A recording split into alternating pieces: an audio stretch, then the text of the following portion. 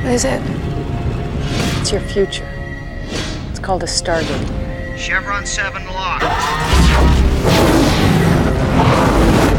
Welcome to Walking Through the Stargate. I'm Brent.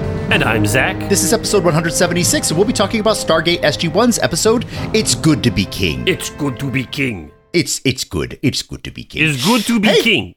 Hey, friends. We're an independent podcast. And if you like what we got going on, you can support the show at buymeacoffee.com/walkingthrough, which that's walking through because there was a character limit. But then I was thinking about it. It's like, you know, hey, if we wanted to walk through some other show I haven't seen, which would be ambitious. But I'm just saying, like, the framework is there for that kind of a situation. So that's fun. Truth. But the easier way that you can go to it is just go to our website, wtts.space, and click on the little coffee cup icon in the bottom right corner. Click. You can buy us 1 or 2 or 5 or 10 coffees, whatever you want. And if you really like what we got going on, you can click the membership button, sign up as a monthly contribution. We also have some wish list items, some technology to make the podcast recording and mixing faster, just a little bit better and easier. But also on the wish list is it's more of a wish for you than for me, honestly. If you want to have us watch a couple more episodes of the non-canonical Stargate Infinity, the animated series that is amazingly bad, there is a fund like there that you could contribute to, and once that reaches its goal amount, we'll watch a couple more episodes and post it on probably on the main feed. Technically, Buy Me a Coffee has a thing where you can like put posts on for whatever. At this point in time, it'll probably be the main feed. I don't see any reason to do something different than that at this point in time. I don't like the fragmentation. Anyway, that's where that's at. And I got a special thank you. We got Meg who bought us some coffees. Woo-hoo. Thank you, Meg. Thank you, Meg. I appreciate that. And if anybody in your life, Yum, yum, yum, yum, yum. If anyone in your life wants to listen to excellent Stargate podcast content, just like this, you can recommend our show to them, and they can find it on Google Podcasts and Spotify Podcasts, Apple Podcasts, iHeartRadio Podcasts, Amazon Podcasts, the website. There's a player, but my personal favorite, any podcast aggregator. You can search for Walking Through the Stargate, and voila, we will be there. So, Zach. Yes, Brent. If a person wants to make a comment about how I should figure out what I want to segue to before just diving in and saying, should I segue about the use of French in the intro, or should I segue on the types of coffee that we like to drink, or should I segue on the concept of motorized two-wheeled battery-powered contraptions that seem to have fallen out of favor in modern society? Yeah, there you go. How might they reach out and let us know? So if you have a set of perfect transitions for Brent, because sometimes Brent struggles to figure out what his transitions are, yes, email us with those ideas, and we will definitely, maybe, possibly, could be, I don't know, use them at walkingthroughthestargate@gmail.com, which is exactly as it's spelled. Yes, that's right. Unless you struggle with spelling, in which case it's spelled the way it's supposed to be spelled, not the way you think it's supposed to be spelled. Yes. All of these are true. I wasn't looking at my show notes, so I can't remember. Facebook. Facebook's next. That's right. Sorry, you got me down the rabbit hole, and I was looking at Buy Me a Coffee, and my screen was on that, and then in any case, Facebook is also a place that you can go and share your stories and thoughts and memes and all that stuff about Stargate and other things on the Walking Through the Stargate Facebook page and group. You can go there to make predictions of our Chevron ratings if you want. You can just say hello. Don't try to interact with Brent there, because he's not. No. You can try to interact with me, and I will interact as best I can. I am a very busy person, and Facebook is a place that I can go. You can also go to our websites, which is wtts.space. Space! And there you can do things like find the link to Discord. If you haven't joined us on Discord, go ahead and do that right now. It's free. It's completely free. There's nothing. You do have to sign up. You'd have to make an account and all of that stuff. But you just go there, you join the channel, and we've got lots of different subgroups, sub-channels in there. for general Stargate podcasting banter, for spoilers, for non-Stargate stuff, for all sorts of things. We had conversations about pineapples and tattoos recently. So if this is something that sounds interesting to you, join us on the Discords. That's the place where you're going to be able to hear from us most regularly. Anywhere else, you can find that link on the website. You can, of course, also find the Buy Me a Coffee link on the website as well. Yep. So, Brent. Yes, Zach. Is good to be king. Is good to be king. Is good to be king. Shall we dig into the background? Yeah, let's get into this. All right, so the director for this episode is William Garrity. Mm-hmm. We've heard his name before, but this is his only credit this season. This is also, in fact, his last credit for Stargate. Ah, okay. Some of the things that he's done in the past, he did Point of No Return in Season 4, he did Between Two Fires and Desperate Measures in Season 5, he did Paradise Lost, which was the last episode with Mayborn in Season 6, and then Disclosure. And of course, he did some other things in the earlier seasons as well that I didn't mark down. So that's William Garrity there. The story for this is by Michael Greenberg, Peter DeLuise, Joseph Malazzi, and Paul Mully. All right. Okay. My understanding, based on the commentary, is that this is kind of one of those scripts that a whole bunch of people over the course of like 3 or 4 years pitch different ideas and different thoughts and different kind of concepts in the writing room, and they throw them onto a board, and then they don't get to them, and then finally like, oh, hey, wait, if we pull this idea and merge them and that idea and get it together, then we can have this cool idea. So there you go. Yeah. That's how this came about. The actual teleplay for this episode is by Joseph Malazzi and Paul Mully. This is their 4th of 6 episodes this season. They did New Order Part 1, Lockdown, Endgame, and they've got a couple more coming up. Yep. Got it. We have several guest actors to talk about. We have Tom Macbeth. Yeah. And it's Macbeth and not Macbeth, apparently. Oh! So let me back up here. I was listening to the commentary last night, and the commentary was Paul Mully and I think it was Joe Menard, who was the director of photography. And they were talking about this episode, and they said it was Tom Macbeth, not Tom Macbeth, even though it looks like Tom Macbeth, it's Tom Macbeth. And I have no idea if they were pulling my leg or if Tom was pulling their leg when he insisted that it was Macbeth and not Macbeth or anything. But that's what they said. There we go. So until we know better, we'll say Tom Macbeth. Tom Macbeth. He plays none other than Harry King Archon Mayborn. Yay! We have Nancy Sorrell, who plays Garen. Yeah. She is the spokesman for the townspeople, basically. Yeah. She has a very long mini bio on IMDb, courtesy of KC Talent. I'm not going to read the whole thing, but I will read some segments from it. Sure. Okay. So, she is an award-winning American-Canadian actor and voice artist known for Less Than Kind, Heaven is for Real, Breakthrough, How It Ends, The Grudge, Once Upon a Christmas Miracle, The Man in the High Castle, and Barbie Fairytopia. Oh, okay. All right, sure. So she earned her degree from University of Massachusetts Amherst. And then after that, she moved to New York City to begin acting off-Broadway at the Ernie Martin and Intar theaters. She also worked in commercials at this point in time. And then after a few months in New York, she won the role of Coco on ABC daytime drama One Life to Live. There you go. Okay. She is most well known for her recent portrayals. This is a quote from her, but recent is like not so recent because this is Less Than Kind is like 10 years old now. But, hey, there you go. Yep. Which was an HBO critically acclaimed and multi-award winning series, Less Than Kind. Yeah. So, her first IMDb credit was on All My Children in 1987.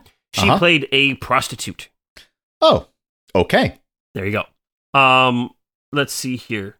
And then I'm going to go with none other than Wayne Brady himself. Yeah. Treylock, the first prime of Ares. Yep. First of all, he was super duper excited to be on Stargate. He is a big fan of the show and wanted to be on Stargate. And they found this role and they said, hey, Wayne, why don't you come and be Treylock for us? Yeah, okay. I do have a mini bio for Wayne that was written by Gwenny at hotmail.com. I'm sorry, Gwenny _ at hotmail.com. Okay. Okay. This is not a new bio. But here we go. Sure. Wayne Brady was born in Columbus, Georgia, and lived in Orlando, Florida. At age 16, Brady had already decided on a career in the military. Little did he know that a chance performance in a high school play would garner him not only rave reviews, but also permanently alter his long-range plans. Soon he was involved heavily in the Central Florida theater community, performing in numerous stage productions including A Chorus Line, Fences, A Raisin in the Sun, Jesus Christ Superstar, and I'm Not Rappaport. Mm-hmm. Brady moved to Las Vegas and then to Los Angeles in 1996, where he began working in theater and television. He performed at the prestigious Mark Taper Forum in its production of Blade to the Heart. He also garnered guest starring roles in such television series as NBC's I'll Fly Away and The Home Court, and in The Heat of the Night for CBS. Currently, Brady is hosting the VH1 series Vinyl Justice, which began in 1991, which premieres in August. Oh. Wow. You said 1991. I think it's 1998. 1998. But the point is still it's 25 years ago. Anyway, Brady has also been honored with several nominations for his work in theater, including Best Actor in a Musical for Cotton Patch Gospel at the distinguished Edith Bush Theater. He was named SAC Theater's 1992 Rookie of the Year for Theater, Sports, and Improv. Suffice it to say, this is not complete. Not recent. Recently. During this show, of course, he was really famous for doing the American Whose Line Is It Anyway? Yes. Touring and on the TV show and all of that stuff. And he's done all sorts of comedy, improv stuff. And he is great at that. Apparently, one of his early jobs was dressing up as Tigger at Walt Disney World. Oh, hey, nice. So as I mentioned, Whose Line Is It Anyway? Another show he is probably known for now is How I Met Your Mother, playing Neil Patrick Harris's Barney's brother. His first IMDb credit came in 1988 as an extra, uncredited, in the movie Earth Girls Are Easy. Yes. A couple of years later, he actually had like a named character in the TV series Superboy. In the episode The Song of Icarus, he plays John. John. John. Hi, John. All right. So the original air date for It's Good to Be King was February 4, 2005. It was a month earlier, January 4, 2005 in the UK, but we're not talking about that in February. Number one in the charts, they were still listening to Let Me Love You by Mario. Yeah, okay. And the UK, though, at this point in time, was listening to some brand new Elvis Presley with It's Now or Never. Oh, okay. All right. I don't know that song, so, there you go. It's playing in the background. It's playing, it's got those velvety sounds of Mr. Elvis himself. Yes, that's right. In the box office, we were watching Boogeyman. Okay. And The Wedding Date. Oh, okay. Right? Yeah. And as you're approaching the wedding date, you ask yourself things like, are we there yet? Yeah, okay. And sure. if there is a lot of anxiety at the wedding date, you sometimes play hide and seek with either the bride or the groom.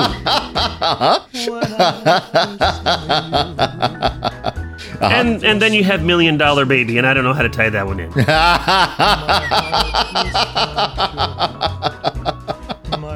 And we're just gonna wrap it up. That's just all. We're not gonna crash. We're just gonna stop where we are. We're just gonna stop. That sounds like a fine plan. All right, wonderful. So, what was happening in 2005 in early February? Well, on February 1, Arsenal's English Premier League record 33-game unbeaten streak at home ends when the Gunners go 4-2 to Manchester United at Highbury.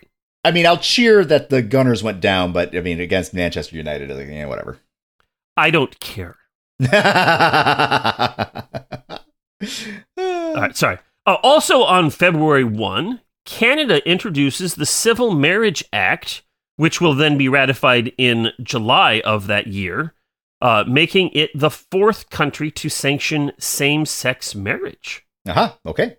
I was curious, and so I looked. The Netherlands was the first country to make that legal in 2001, Belgium in 2003, Mhm. Spain in 2005, actually just a couple of weeks before Canada's law went into effect in July. Gotcha. Spain got the bronze. Yep.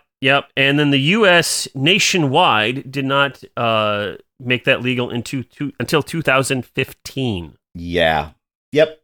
But there are something in the order, I didn't write this down, something in the order of like 33 countries currently that have legalized same-sex unions, marriages, which is not a lot relative to the number of countries out there. There's like 180 countries. Yeah. So, like I said, not a lot. Yep. All right. Also on February 1, a lot was happening on February 1. The Nepalese king Gyanendra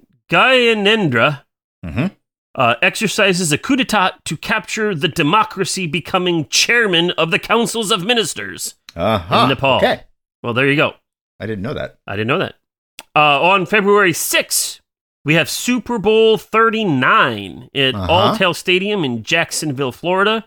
The New England Patriots beat the Philadelphia Eagles 24-21, with Deion Branch, the New England wide receiver, receiving the MVP. Yep. And also on February 6, Tony Blair becomes the longest-serving Labour Prime Minister, marking in at 2,838 days as British Prime Minister at that time. Yeah. So there you go. Trivia. Are you interested in some trivia, Brent? I would love some trivia. Oh, good, because even if you said no, I would give it to you anyway.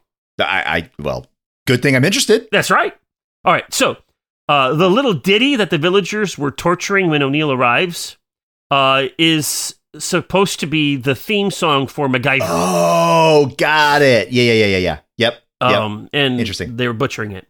Yep. There was apparently a cut scheme that they actually filmed, but they had to cut it for time, where Mayborn plays kind of a Solomon-like wisdom character. There's a couple of people disputing over ownership of a duck.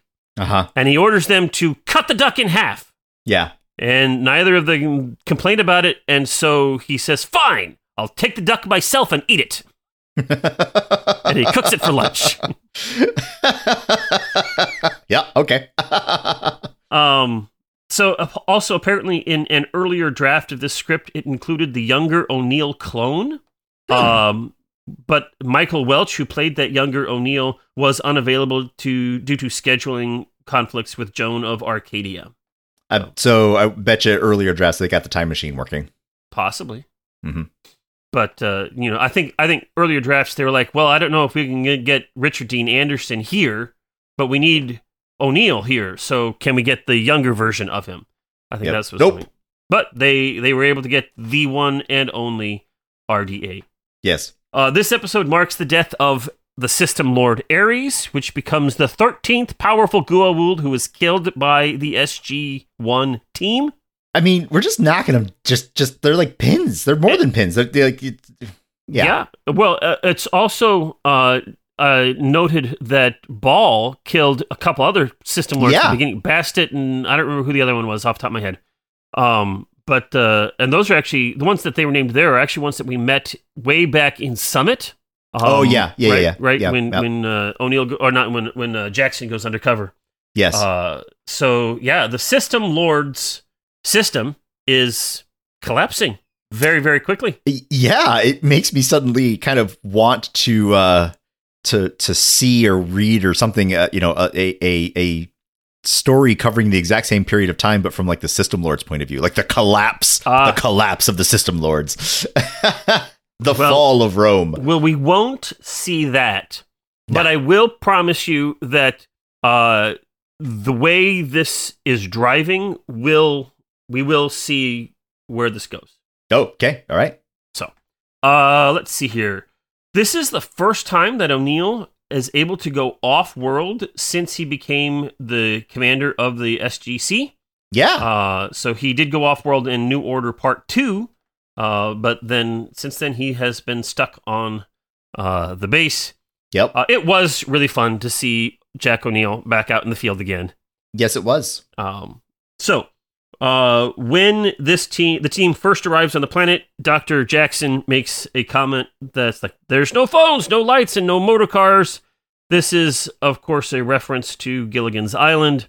And it's also a line Yep. from The Amish Paradise by Weird Al Yankovic. Yep. So there you go. I wanted to look for this and I missed it.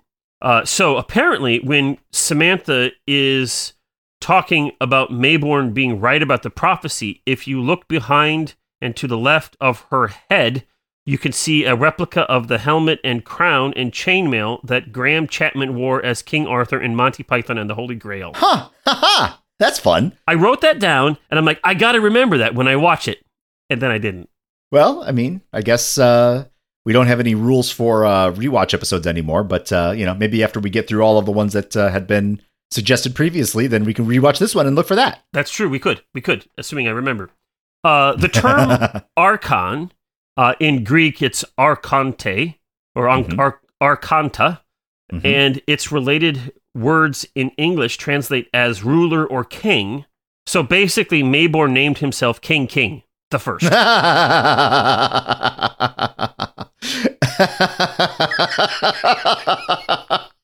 Now I'm just imagining Mayborn in that moment. Yeah. What should your name be? I should be King Archon. There you go. He was like, King Arthur Khan. Nah, yeah, Archon. That's better. Yeah. This was nominated for various Leos, including Best Cinematography, Best Costume, and Best Supporting Performance. Yeah. This episode in other languages, the title was in French, An Old Acquaintance. Uh-huh. Italian, It's Good to Be King. Spanish, The Archon King. The Czech, Once Upon a Time There Was a King. Okay, all right. The Hungarians, It's Good to Be King. Yeah. And German, just simply King Archon. Yeah, okay. All right. So, that's what I got. Are you ready for the synopsis? Yeah. Dive in. All right, let's dive in. There's nothing like sitting in a briefing room to be briefed on the setup for this episode. Yep. The whole band is back together for this briefing in which we learn that the Goa'uld System Lords are losing ground to Baal, as in Bocce, and his control of the Kull Warriors. And his fragile ants. These Goa'uld are now falling back to previously abandoned planets. O'Neill doesn't seem concerned. However, Carter continues with her intel report. The System Lord Ares is preparing to invade the planet which former Colonel Harold Mayborn has retired to. No. Oh, yes. Again, O'Neill seems unconcerned. But, after a reminder of all the intelligence that Mayborn might be able to give up concerning Earth, he decides to send SG-1 to retrieve Mayborn. Upon arriving at the planet, a group of locals, give them a cool, I don't know what. Welcome. What? Yes. How did that translate into? I don't know. It says weapon on my, I don't know, somehow auto-corrected weird things. Yeah, okay. Yeah. I have no idea. With weapons. They gave them a cool welcome with weapons. They do have weapons. Yes. By the way, at one point in time, you see Geril, or whatever her name is, loading her crossbow. And she's just like, click. And I'm like, no crossbow that easy. Nope, not at all. And not do any damage. Oh, yeah. that would go. Yeah. It's almost do like more damage with a Nerf gun. It's almost as if it were a stunt weapon. Oh, yeah. In any case, the locals give them a cool welcome and escort them to their king, Archon. They are surprised, that is to say SG-1, are surprised to discover that none other than Harry Mayborn himself is King Archon. What? Yes. Now, Carter tries to quickly explain the situation to Mayborn, but he interrupts and tells her that he already knows that the Goa'uld are coming. After all, he's a seer and a prophet. The team press him for details, and he leads them outside the village to some ruins. But these are no ordinary ruins. No, these are ruins with ancient writing on them. And not only that, these ruins with ancient writing on them reveal a history of significant events on the planet. And not only that, some of these significant events on the planet haven't even occurred yet. No, what? Yes! Our lovable rogue used his ability to translate ancient writing to help the people navigate several potential disasters, giving him the name of Prophet, Seer, and eventually King Archon. King Archon. The King first. King the first. Now, these writings reveal that around this time, oppressors of old, those are probably the Goa'uld, will return. But heroes from another planet, that's probably you guys, will arrive and save them and defeat the invaders. Carter now is unimpressed. They did not come to fight the Goa'uld. They came simply to extract Mayborn from this planet. Mayborn, however, refuses to leave, trusting in the prophecy. Jackson reviews the ruins and corroborates some of Mayborn's analysis, which is impressive. He goes further and he realizes that there may be, in fact, there is a high likelihood of that whomever wrote this history had a time machine of sorts, and that time machine could easily be close at hand. And so Carter reluctantly agrees that they should give it a search, and so they begin to search and search and search, and finally, just as she's about to call it off, Teal'c discovers something. It's an ancient ship. Ooh. Unbeknownst to SG-1, but known to everyone who has seen Atlantis up to this point, this ship is a puddle jumper! Whoa, what? Oh, yes! Hey, Mr. Atlantis, folks, can we borrow one of your really big props for our SG-1 episode, please? Thank you. We got a really good idea, but Yeah, now, I do need to modify it with this big weird thing in the center of things, but it'll be fine, I promise. I won't hurt it, and we'll give it back to you in, like a week or so. Yeah. Yeah. Maybe more like 3 days, but whatever. Soon. Well, I mean, give us a couple extra days on both sides to get it to where we need it, and then give it back to you.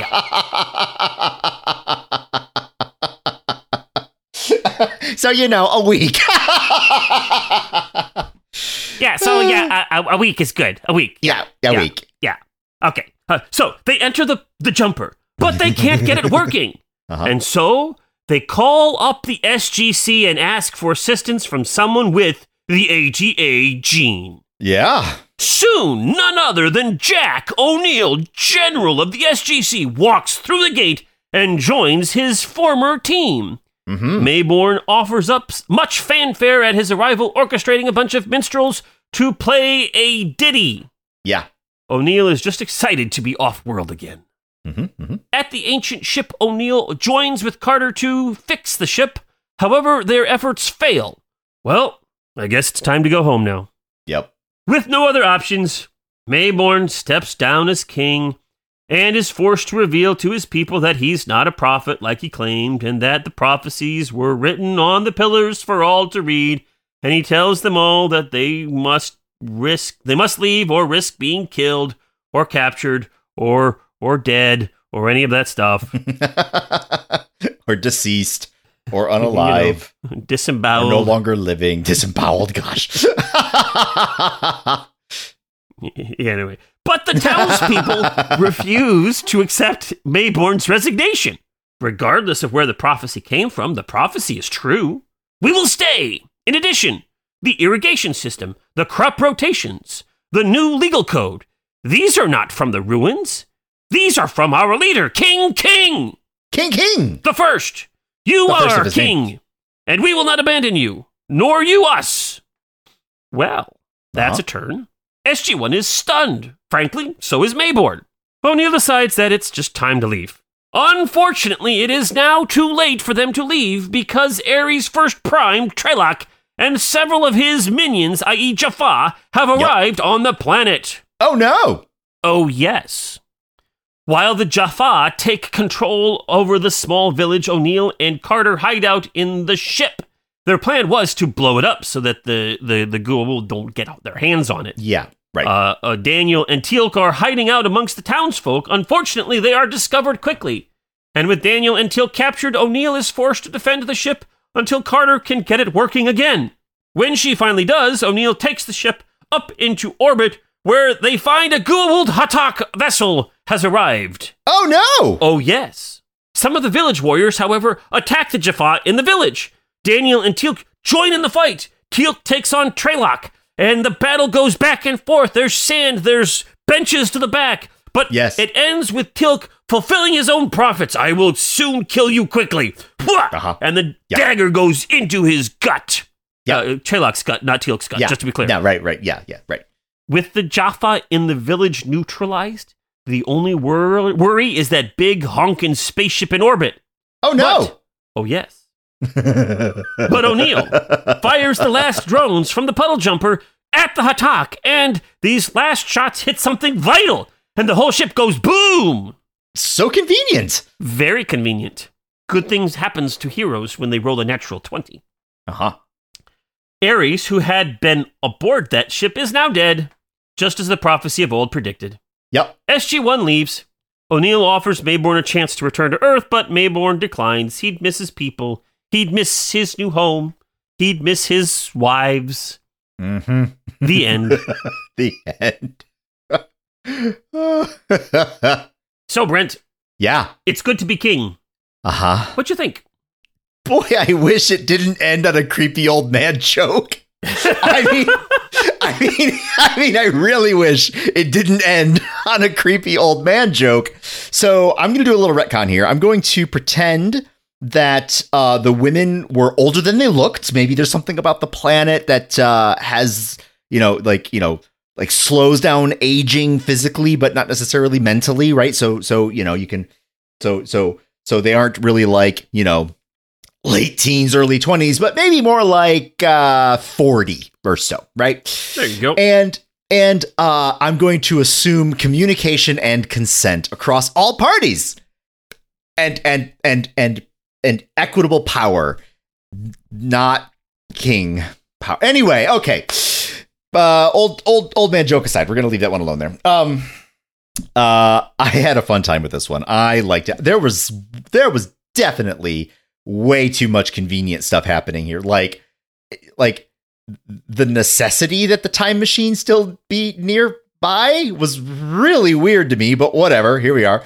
They found the DeLorean in the cave, which is fun. They almost popped the gas tank, which, but they managed to kind of scrape it together. But hey, yeah. Ares showing up and then Ares not being there anymore. with one lucky shot. And I don't know. This was just fun. Mayborn's change of heart. It's delightful. I really, really, really, really like this story. I really hope this is the last that I see it. This is a good place to end it. I don't actually want to not see Mayborn ever again, but like on the other hand, it's like, no, this one ended. This one just boop, just all right.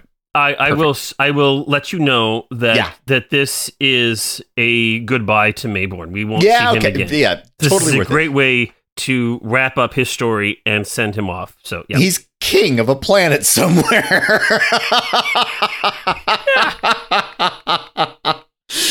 Oh gosh, yeah. No, I had fun with this one. I was laughing at the appropriate spots. The painfully obvious parts were not, they weren't so bad as to be galling, and so therefore it just was fine. It just was a fun romp. Like I've said that about other episodes before. This was just a good time.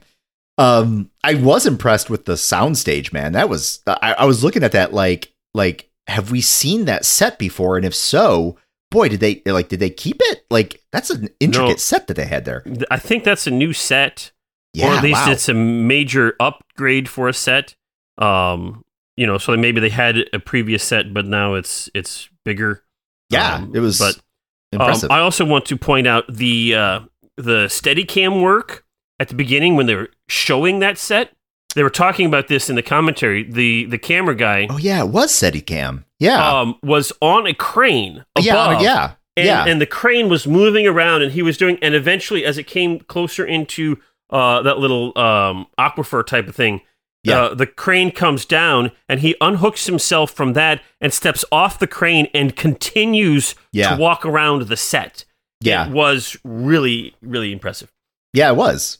That was this was and the lighting on that set was actually astonishingly good. Mm-hmm. Like they did a really good job mimicking sunlight on that set, which at first I was like, wow, where did they build this? And then I was like, holy cow, it's on a soundstage. Like it was really, really good.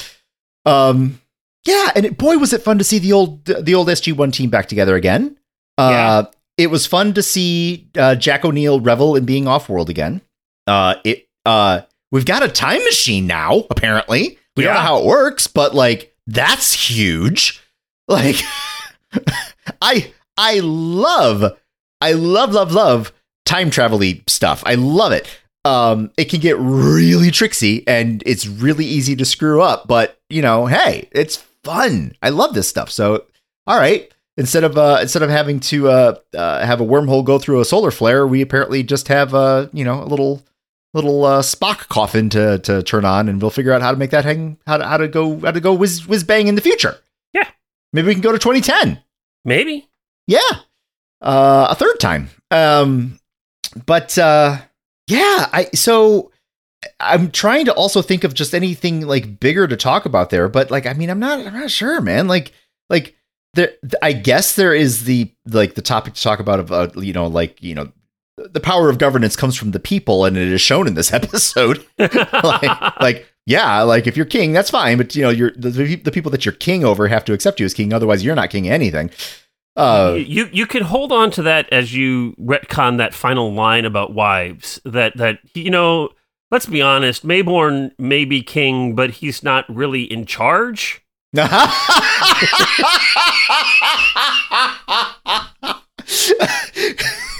Mayborn, the wives know what they're doing. Right. Because he's like, what's this fruit called? And she's like, blah, blah, blah, blah, blah. It's like, it's kind of a cross between a guava and a mango, like a guango. Yeah. Henceforth, it'll be called a guango. And did you see her eye roll? Oh, yeah. I thought that was going to be like a problem. Like, I thought there was going to be a little bit of rebellion, and I wasn't expecting that she was going to be the one. It was fine. It worked out. She's like, fine. Hey, we still like you. Right. A kingdom of like, what, 12 people, 15 people, something like that. It's a small village. It's a very, however, and yet that is his seat. That is his seat.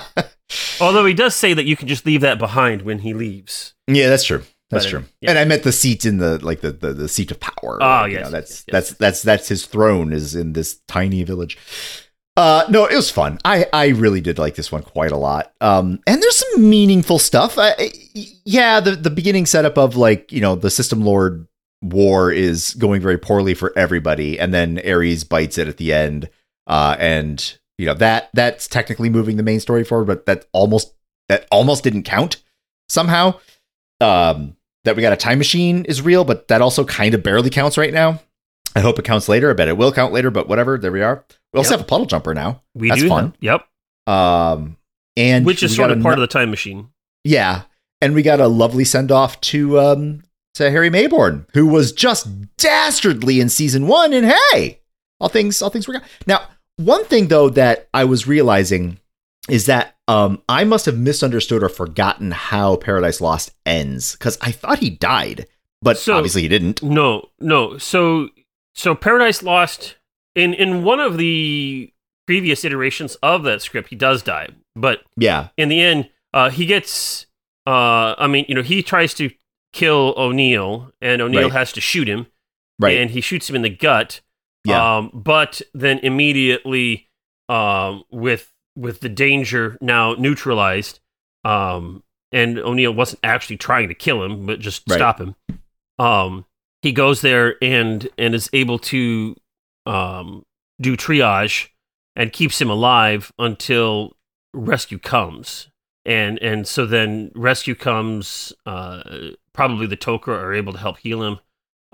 This is all happening off camera, and that might be why. Yeah. So we don't, it is revealed that he does survive. But we don't see much of him after he's been shot in the gut. Maybe that's why I forgot. But he does survive, and I think in the conversation between, he's having a conversation with O'Neill, and he's lying on the ground bleeding. He's at least not in imminent danger, but he's still very wounded.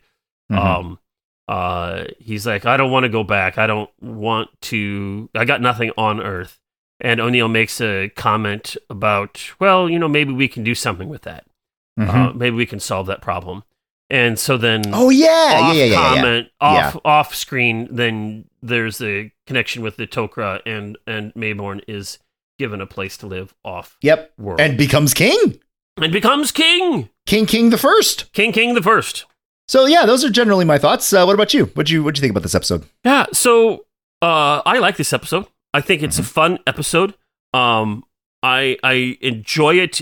It's designed to be just a flippant, fun, frivolous episode. Flippant's the right not word, but frivolous. Yeah, right. Is the right, just kind of, it's not supposed to be. It's not a heavy action story. It's not quite comedy, but there is certainly a lot of comedy in it. But it's just designed to be,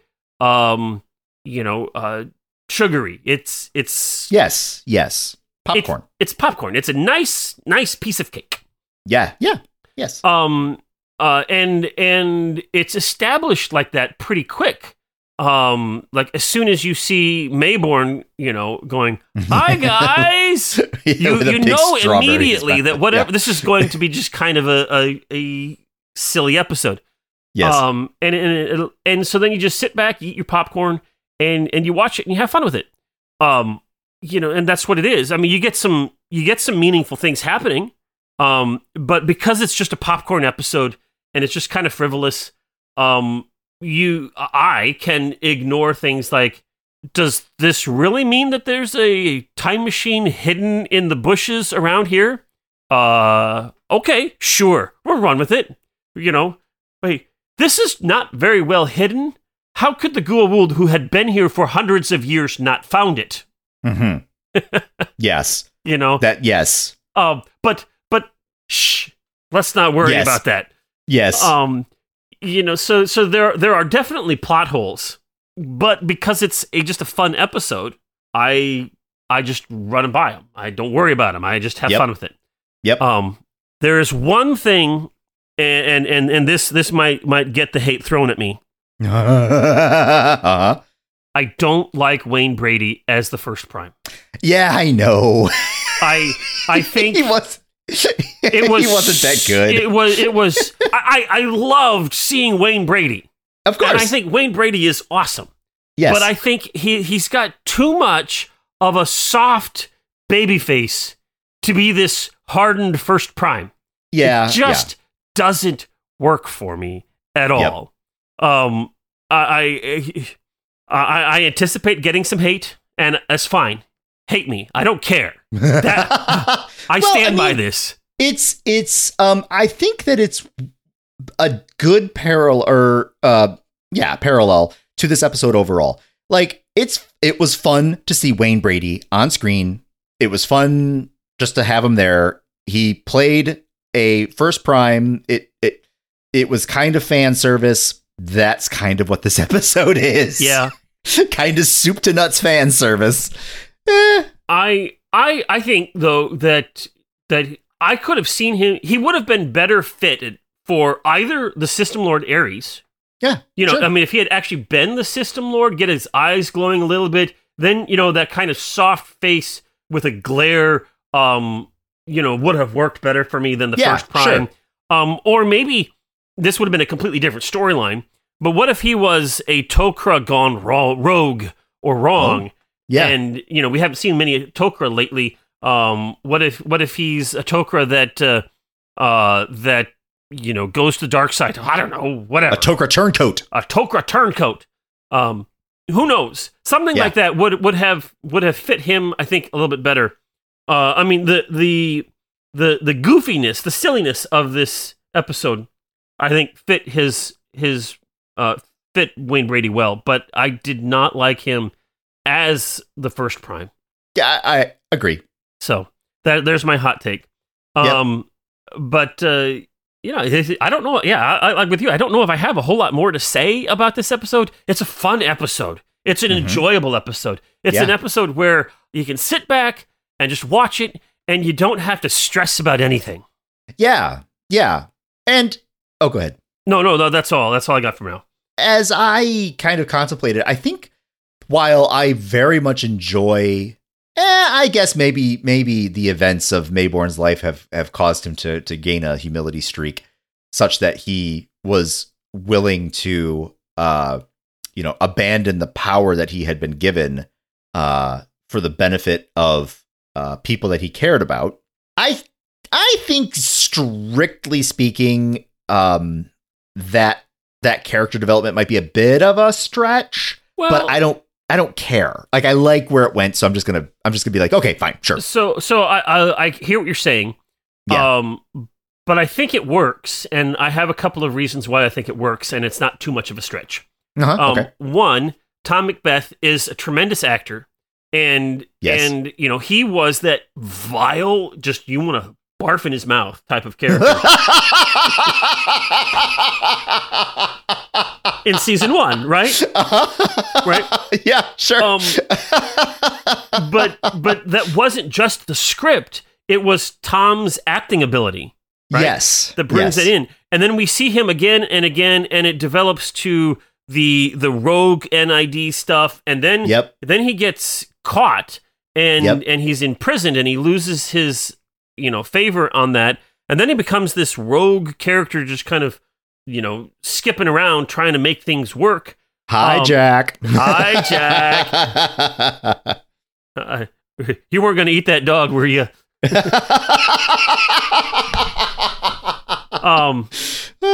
So you get all of this stuff, but then, especially when we see him in Paradise Lost, right? He's come and he's like, okay, he lies and is deceitful, but where he's going to, he has information that he can go to a utopia planet.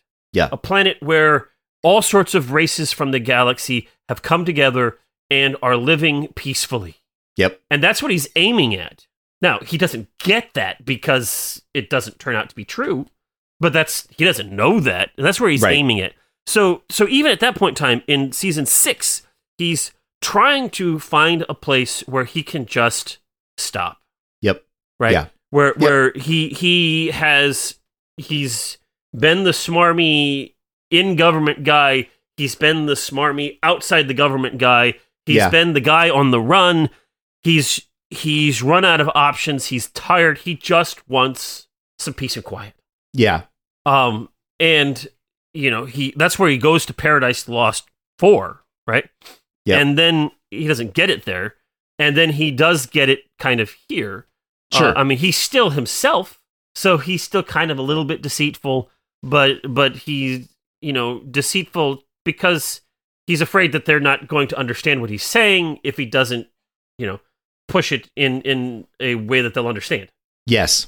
Now you can talk about the morality of that. Right. And he doesn't come clean until he's forced to, but, so he's still himself, but he's also different. Yeah. So I think it works. Yeah. Yeah.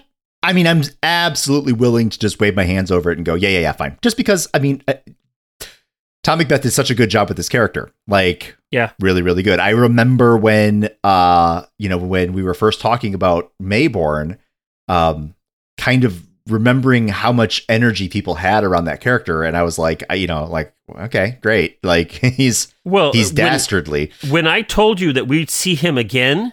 Yeah. And I kind of said that with some excitement, like, we'll see him again. And you're like,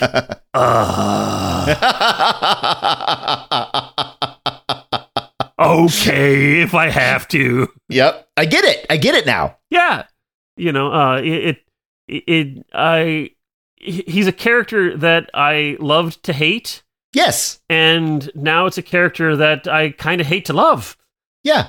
In a way. Right. But it's great writing for that character, and he does a great job of embodying that character well. So yes, yeah. I don't really have anything more to. Nah, I don't have anything else either. No. So let's go to chevrons. Yeah, sure. So Brent. Yeah. It's Good to Be King.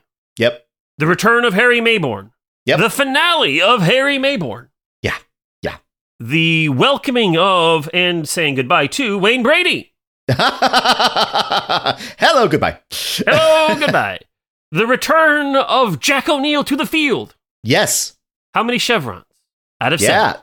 Or So 8, whatever. Will you give it? yeah, I could go 9. I could go 10. You can go as many chevrons as you need to. It's our show. We can do what we want. That's right.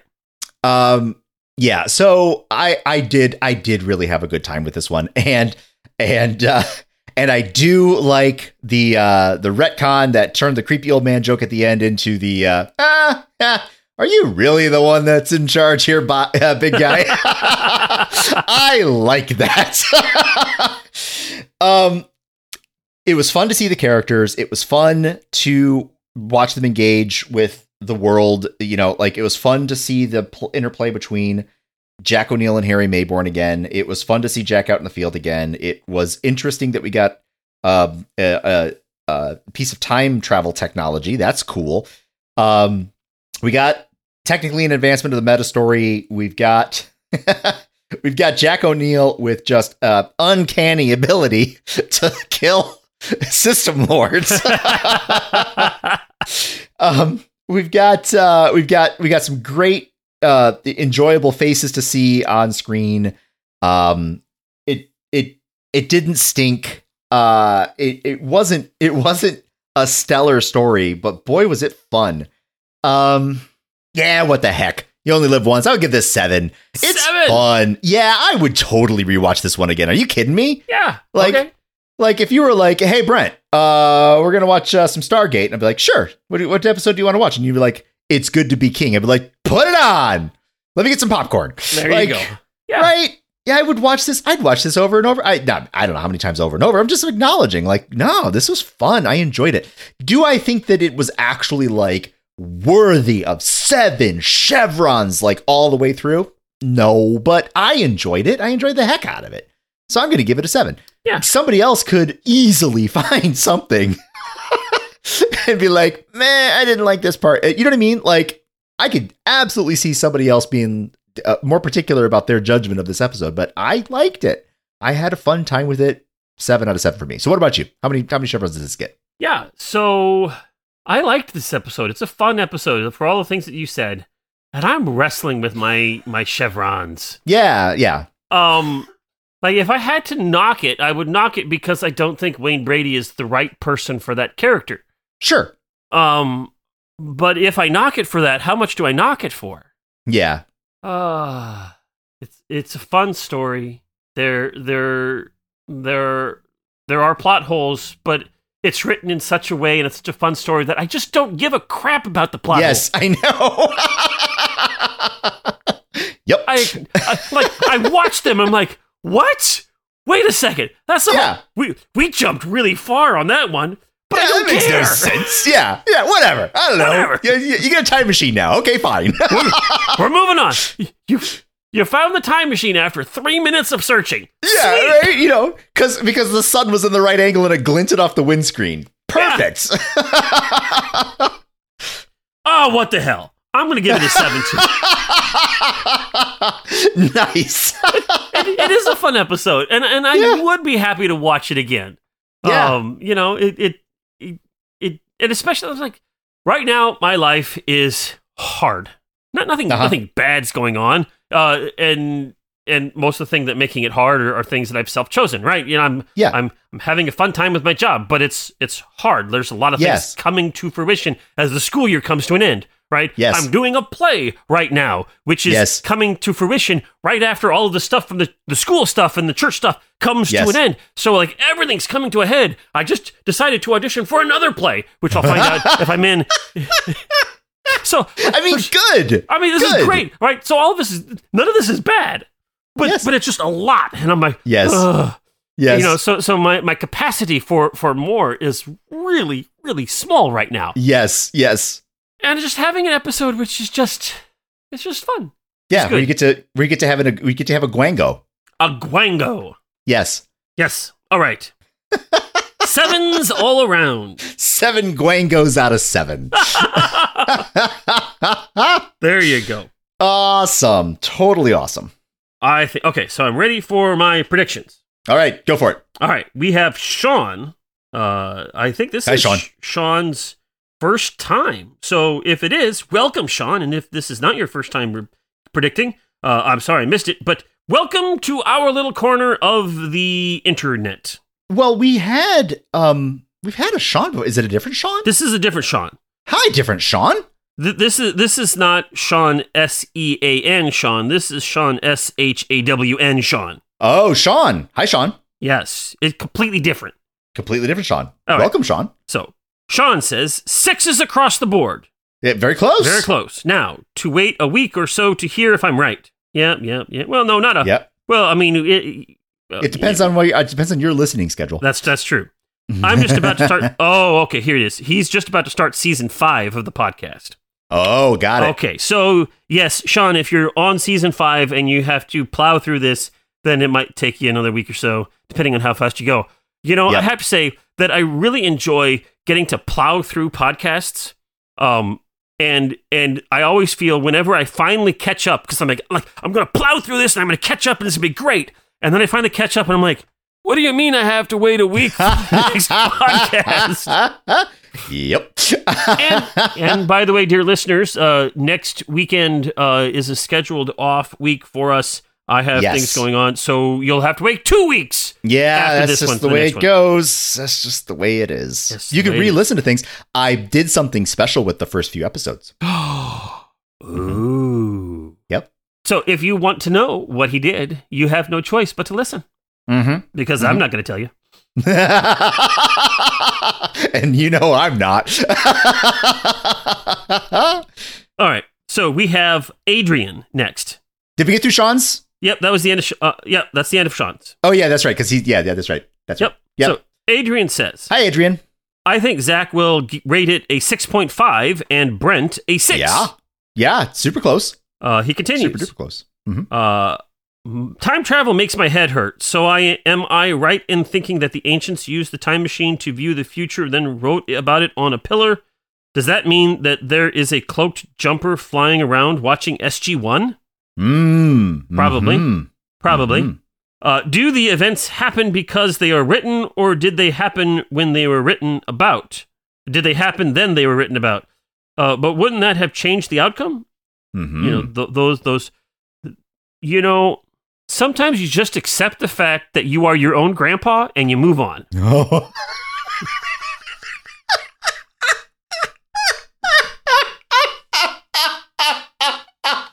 And you move on.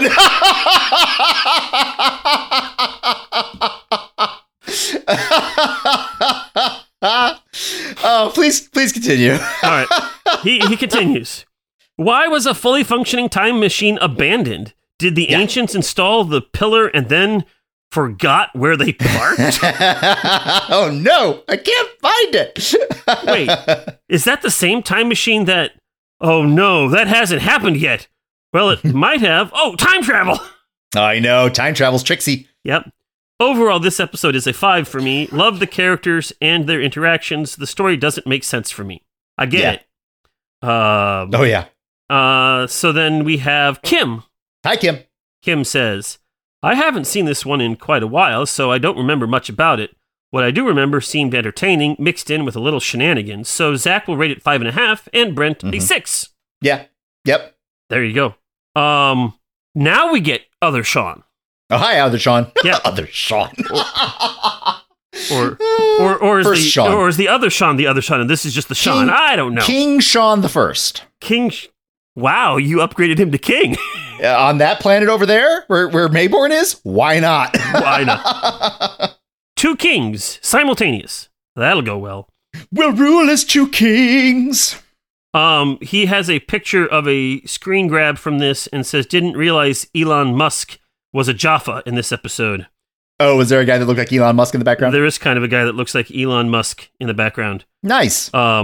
So those of you who are interested can go to the Facebooks and look at that picture. See, this is what we call engagement, driving engagement. We're telling you all these things of what you should do. Yes. You should go to the Facebooks and check out the screenshot of Elon Musk and Stargate. Yep. So then Sean actually does have a prediction. Yes. To the Lion King tune. I'm not going. Mayborn is a mighty king, so Goa'uld beware. Well, I've never seen the Archon King with futures he does tell. Oh, O'Neill yeah. is gonna be the main event like no general was before, concentrating on ancient genes, working to get this ship high. Thus far, a 7 chevron thing. Oh, it's so good to be king. Oh, I just can't wait to be king. Yeah. See, I don't remember all of that song well enough to actually sing it. I'm gonna be the main event, so enemies beware. I haven't seen a king of beasts with quite so little hair. Well, great. It's been about, 20-something years since I've seen that musical thing. Fair enough. Pretty impressed with myself. I'm impressed with you. Thank you. Always impressed with you, Brent. I appreciate that so much. Yep. All right. So anyway, he continues. Yes. O'Neill is back off-world to fly the puddle jumper back to the SGC, but we run into some issues, and Elon Musk and the rest of the Jaffa arrive to spoil the fun with their good tidings of comfort and joy. Comfort and joy. Mm-hmm. Sam seems to be being rushed despite the ship being a good hike away from the village. I was thinking a few hours walk, not within hearing distance of gunshots, but who cares? But then we get confirmation it is indeed a Lantean puddle jumper, our first official indirect crossover, not counting Alien Mist. Bonus points to whomever recognizes the last 10 seconds of music from a previous episode. I didn't. I missed it. Sorry, I don't get bonus points. Nope. Sean says, 7 chevrons all around from this one. Hey! He got it! Good job, Sean. Good job. I'd like to know what happened to the puddle jumper, though. Did they just leave it there? We'll find out. Maybe. Or we will find out. They took it through the gate, although I suppose they could gate to a different place. I was about to be like, yeah, how are you going to get that puddle jumper in the SGC? Well, so they could probably fit it in there carefully. Very carefully. And there is, the ceiling opens up at the SGC. Oh, wow. I guess so. Yeah, that's right. It's a long way down. I mean, that is in a former missile silo. Yes. All right. Next, we have Kevin. Hi, Kevin. Hi, Zach. Hi, Brent. Is the first prime of Ares going to have to choke a Tauri? I've always been super fond of this episode. I get that reference. Wayne Brady did a skit with David Chappelle a while ago now, where it's not the soft Wayne Brady that you're used to. Okay, then. I have not seen that little skit there. So it's eye-opening. Well, when somebody squeezes your neck, usually your eyes bulge. So sure. Yeah. Anyway, I've always been super fond of this episode. One of the reasons I love Season 8. While I was watching, not being fatigued from a 12-hour shift this time, I took some notes. Number 1. I'm sure this village set is 100% unique and has never been used in a Stargate episode before or since. I definitely don't remember it from previous ones, though. It does look familiar. And you put that much effort into a set, you're going to use it again. Absolutely. Number 2. Mayborn wasn't lying. He can literally read the future. Yes. I suppose so. Number 3. In the episode from Season 6, Prophecy, Jonas asked Sam how it was possible that there was a prophecy about people from another world defeating their oppressors written hundreds of years before it happened. A time-traveling ancient can explain any prophecy that's been fulfilled in the show. Yeah. Yep, that's true. Number 4. It's been said that in the first draft of the script, the young Jack O'Neill, the Cloneill, was supposed to be involved, but was unavailable to film. That's true. Well, at least that's what was said. Number 5. When O'Neill comes through the gate, the song the villagers were playing sounded awfully like the MacGyver theme song, thus the reference to torturing that ditty. Number 6. The Ares symbol looks like a frog, especially the gold one, which is much more pronounced. Yep. Well, there you go. Hey, Wayne Brady did choke a Tauri. I was just making a joke earlier. I didn't actually remember that scene.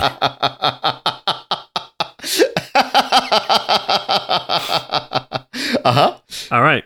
Well, the planet that SG-1 was on this week looked like it could be pretty hot and humid, but not nearly as hot and angry as Carter looked when Mayborn mentioned his wives. Oh, Mayborn, will you ever learn? And we get to see O'Neill flying a jumper.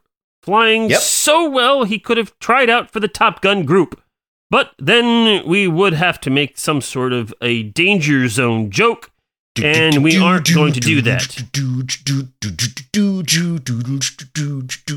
Sorry. We aren't doing that, Brent. All right, sorry. Okay.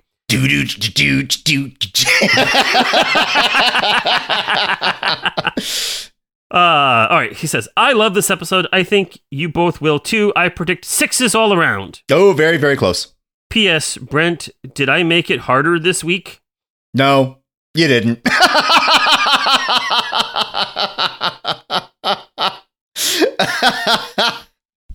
All right. So then we have Rowan. Hi, Rowan. Rowan says, I ran out of time to rewatch the episode. Let's just say, hey, it's Harry Mayborn. Is this episode good? I can't remember. This episode marks the halfway point for live-action Stargate. Way to go, guys. Only several more years to go. Hey, nice. Let's say Brent will give it 5 and Zach will give it 4.5. This episode has an IMDb rating of 7.9, which is a 4.5 chevrons, putting it in the top half of Stargate episodes overall. I thought it was better, but yes. So I'm sticking with my 7, but I went with a 7 because it was fun. But I would also be okay with, like if I wasn't doped up on endorphins and all of that stuff, I might just be a 6. I mean, the story was sloppy. It was, but it was fun. But sloppy like a sloppy Joe. Yes. Right? Unless you hate sloppy Joes, in which case it's nothing like a sloppy Joe. Yeah, and then you just pick your own sloppy thing. But, like if you're trying to, eat a sloppy Joe while wearing a tuxedo, that's a terrible idea. That's true. But if you got yourself a plate, a knife, and a fork, and you're just doing it, it's fine. There you go. Maybe it's like a fajita. Ooh, I like fajitas. Me too. All right. Those are the Facebooks. What do we got on the Discord? The Discord, we have Helio. Hi, Helio. Yeah, Helio. He says, wow, RDA couldn't handle staying out of the action too much when his face is the one still appearing first in the initial credits and doing action scenes. No kidding. Hey, Melbourne. Oops, Mayborn is back. We have to save him, Jack. In the fight, Ghoul's Wars, he may get a boo-boo. Oh, yeah. I felt Jack had to really be convinced by Teal'c on this one. Teal'c could have been more convincing if he had just said, also, he possesses knowledge of Earth's defenses that could undermine the safety of the planet. Mayborn is a king? Things really changed for him. Wives? Carter almost killed him with her eyes.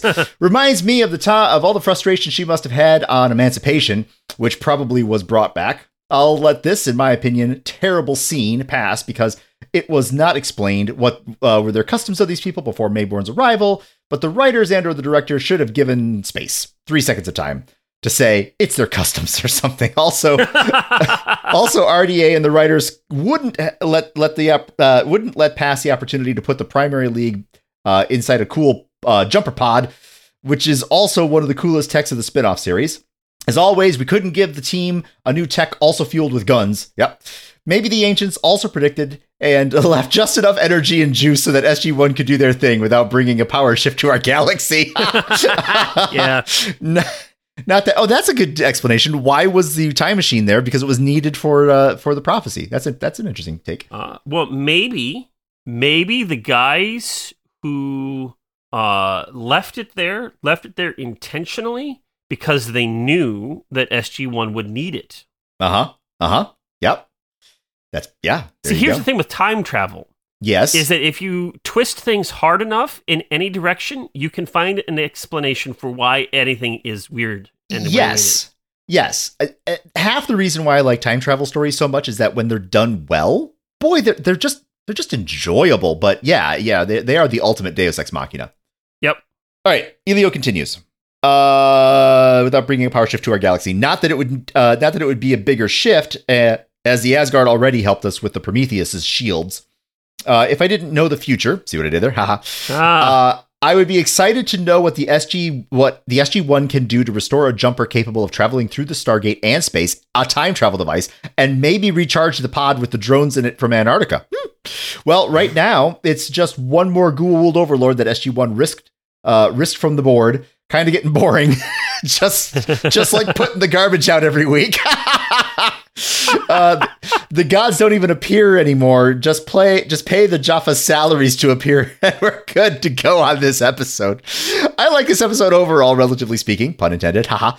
I give it a 5 for the fun part. I guess Brent will give it a 5 or more if he got excited about the possibilities of the future. And Zach will give it a 6 because he knows what the future has for us. P.S. Written by me, fixed by GPT 3.5, rewrote by me, and not fixed by GPT because I'm tired of copying and pasting from here to there and vice versa on the phone and having to fix everything else. Also, the chipmunks just woke up again, so I need to babysit so my bathrooms don't turn into a swimming pool again. Oh. Good luck with those chipmunks. Oh, Elio, that's fantastic. Oh, Thank you man. so much. All right, we've got Jen. Hi, Jen.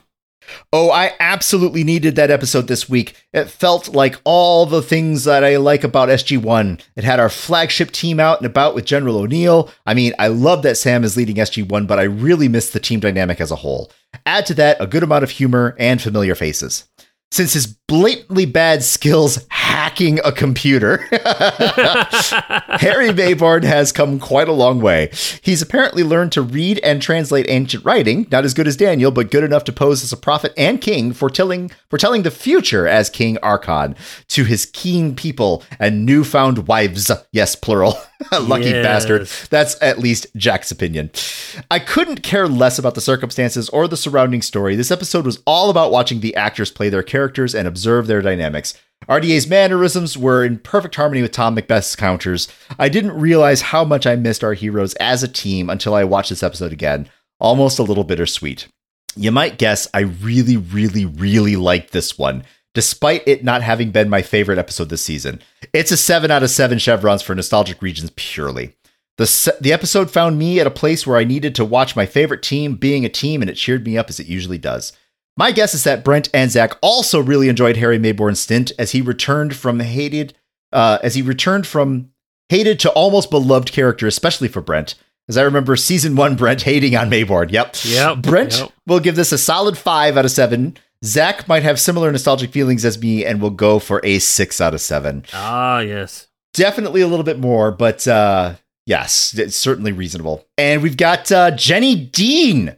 Hi, Jenny Dean Anderson. Jenny I wonder Dean if Anderson. I wonder if she's related. Is she related to Richard Dean Anderson? I don't know. But we got to know. we got Jenny. I think this is Jenny's first time writing in too. I think so. All right, Welcome. so we got Jenny. Hi, Jenny. Long live King Archon. This episode is a lot of fun. We get to see General O'Neill off-world with the rest of SG-1 while he blows up a Goa'uld ship using a time machine spaceship. Woohoo! The time jumper, nice, Oh, there is you go. cool and really opens up possibilities for future plot. Yeah. Is this the first time we have seen a puddle jumper outside the Pegasus Galaxy? I think so. I also think so. Yeah. I'm going to rate this episode 5 out of 7 chevrons, earning points for guest stars from Tom Macbeth and Wayne Brady, the way a time jumper can help future plot, and for bringing O'Neill off-world. My prediction is a 4 for Brent, a little higher than that, and a 5 for Zach because of future season finale stuff. Oh, I have there no you idea go. what she's talking about there, Brent. I'm sure you don't. All right. And that's all we have from the Discords. All right. Thank you very much for the Discords. And we do have one more, one email from a good friend of the podcast, David. Hi, David. He gives us a royal chevron encoding bias buffer, fun okay. and dumb in a good way. Yes. Yep. So, my favorite scene is when TV's Wayne Brady is making his entrance to King Archon's court.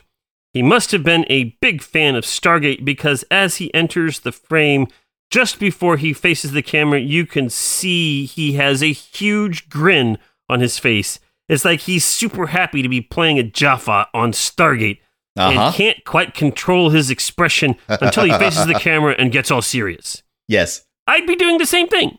That I'd be doing the same thing was actually from David. David said he yeah. I mean, I would also do the same if thing. it was me too. Yes. All the other stuff is good too, as no doubt you and everyone else has said by now. Brent? Yeah. Gives it 6. Whose chevron is it anyway? Chevrons. Yes. And Zach Very will close. give it 6. Let's make a chevron deal, Chevron. Yes. Yep. Nice. Very nice. So, very close, David. We were considering that, and it could have been 6s all around, but we went to the 7s. Yep. And that's what we have for emails. That's our predictions. Thank you, everyone, for helping us out and making this part of the podcast. It's fun. I love it. It's me too. I'm verklempt. I don't have my words. I lost them. I'm just so choked up. If only there wasn't a comedic Jafar strangling me right now. Yeah. He's going to choke his Zach. Oh, no. Anyway. Nah. Yeah. All right. So, Brent. Yes. The next episode. Uh-huh. Not next week, but the week after that. Yes. Is a Stargate Atlantis episode. Yeah. Entitled Hot Zone. Hot Zone. Oh, that was better. Okay. Well done. It's not just simply it's not hot Danger humid. Zone. It's not Danger Zone. It's Hot Zone. Yeah, Kevin. All right, Kevin. I take back my remarks. Okay. There you go. All right. So, Hot Zone. Yeah. What is it all about? Hot Zone. This will be fascinating because I haven't watched the promo yet, and I can't remember off the top of my head what this episode is about, so I'm really anxious to see what you have to say. All right. Okay. Hot Zone. All right. Let's give it a shot. Ready? I'm ready. Next time on Stargate Atlantis, our Atlantis friends are traveling around the planets of the Pegasus Galaxy, once again looking for friends and resources and, of course, power. So it's about the power. Now, with their recent encounter with the Wraith that has been around there for 10,000 years, having just been recently dispatched as if he were a scarecrow in a field with C4, we have then given the bounty, absolute bounty of information that is located on that Wraith ship. So much information, and it's just right across the solar system. Very easy to get to. And so, therefore, we are chipping away at it, and hacking, and splicing, and other hackings, and finding ourselves piles of information. Indeed, things are looking grim. With this new information, we discover that our original estimate of something like 60 hive ships all waking up and coming around is accurate. And not only is it accurate, we now have understandings of what is aboard those ships. And it is terrifying. You see, millions of Wraith are suddenly aware of the great awakening that is happening. And it is now very difficult to find any respite in this very, very hot place to be. Very, very much excitement and very much activity. But that is not what this episode is about. No. This episode is an episode in a bottle. This episode is taking place on Atlantis. Very specifically, the cafeteria. Yes, these people have to eat too, you know. True. And they certainly aren't just eating on MREs. I bet you dollars to donuts they have developed themselves quite a nice little commissary, if you will. And if you go over here, you'll see that we have a delightful salad bar filled with crisp veggies and tomatoes. That is also a veggie. And other assorted it's a fruit. Fruits and veggies. Delicious. And over here we have the soup bar. Yes. And you see we have the soup of the day. And it is the soup du jour. That sounds delicious. I like that one. I'll have that. And over here we have your sandwich station. Yes. We have an assortment of breads and meats and cheeses that you could put together in any sort of which way you like. We'll even toast them for you. And over here we have the grill. You can have a hamburger or a hot dog or a chicken sandwich. And don't forget the fries. But most importantly, right here in the center, in the place of prominence, we have indeed the areas where you can enjoy an entree. The entree of the day. Right here in the hot zone. Oh, you can have your entree du jour right here in the hot zone. Join us next time on Stargate SG. No. Stargate Atlantis, where we go get a bite to eat in the hot zone. So I would just like to point out that you basically described the layout of my college cafeteria. I basically described the layout of my college cafeteria. I would like to point out that my college cafeteria became a a model by which other cafeterias across the country modeled their cafeterias after. Well, look at that. Then Yeah. I guess that your college was the Ur hot zone. Ooh. Yeah. Do you think this one is about cafeterias? You know, it could be.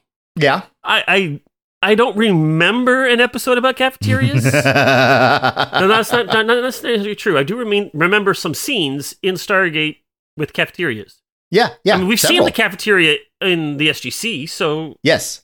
yeah. Yeah. Shall we watch the promo to find out? Yes, indeed. All right. I am going to hit play now. Next time on Stargate Atlantis. Johnson, what's your position? We need backup! They're Oh, no. coming at us! What? Where are they? Oh dear. Down this corridor. We're on our way! Uh-oh. They're going for the A meatloaf. deadly outbreak on Atlantis places all lives in jeopardy. May I have everyone's attention, please? We have run into a questionable medical situation. And at Dr. Beckett's suggestion, we have decided to put the city into a self-regulated quarantine. We know about quarantines. Uh-oh. For at least the next couple of hours, I need everyone to stay where they are.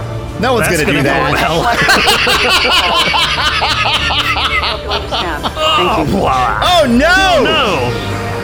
As the terrifying outbreak spreads, will they be able to stop it before Atlantis is doomed? This has nothing to do with It's all well, next maybe it's time from the cafeteria. on Stargate Atlantis. Well, you know, there was a shot of a cafeteria there. Yeah, I guess that's you're right. Yeah, they did have the commissary in there. Yeah. All right. Well, yeah, no, that barely has anything to do with food. Well, you know, that one guy was very, very sick and he collapsed into the, you know, commissary of food and such and such. Yep. So, you know, but we all know everything about quarantines and pandemics now, and we know that this isn't going to go well. No, Because- just like we saw, the guy came. Yeah, he's just Because like humans don't know how to stay put when No, they're they don't. supposed to. No, it's against their nature, I guess. It is against their nature. Well, if you have any comments or questions or concerns about the podcast, if you have determined that we are way too silly and we need to tone down the goofiness and be dour and serious and more dour, then You're you probably can gonna have to find a different podcast for that. then you can email us at walkingthroughthestargate@gmail.com and register your complaints there. They will be administrated appropriately. They will be duly noted. You can, of course, also go to the Facebooks and the Discords and the websites and all of those things. Yep. And with that, I say I'm Zach, And I'm Brent. and this has been Walking Through the Stargate. See you next time. Bye. Carter, dial it up. Get these people home.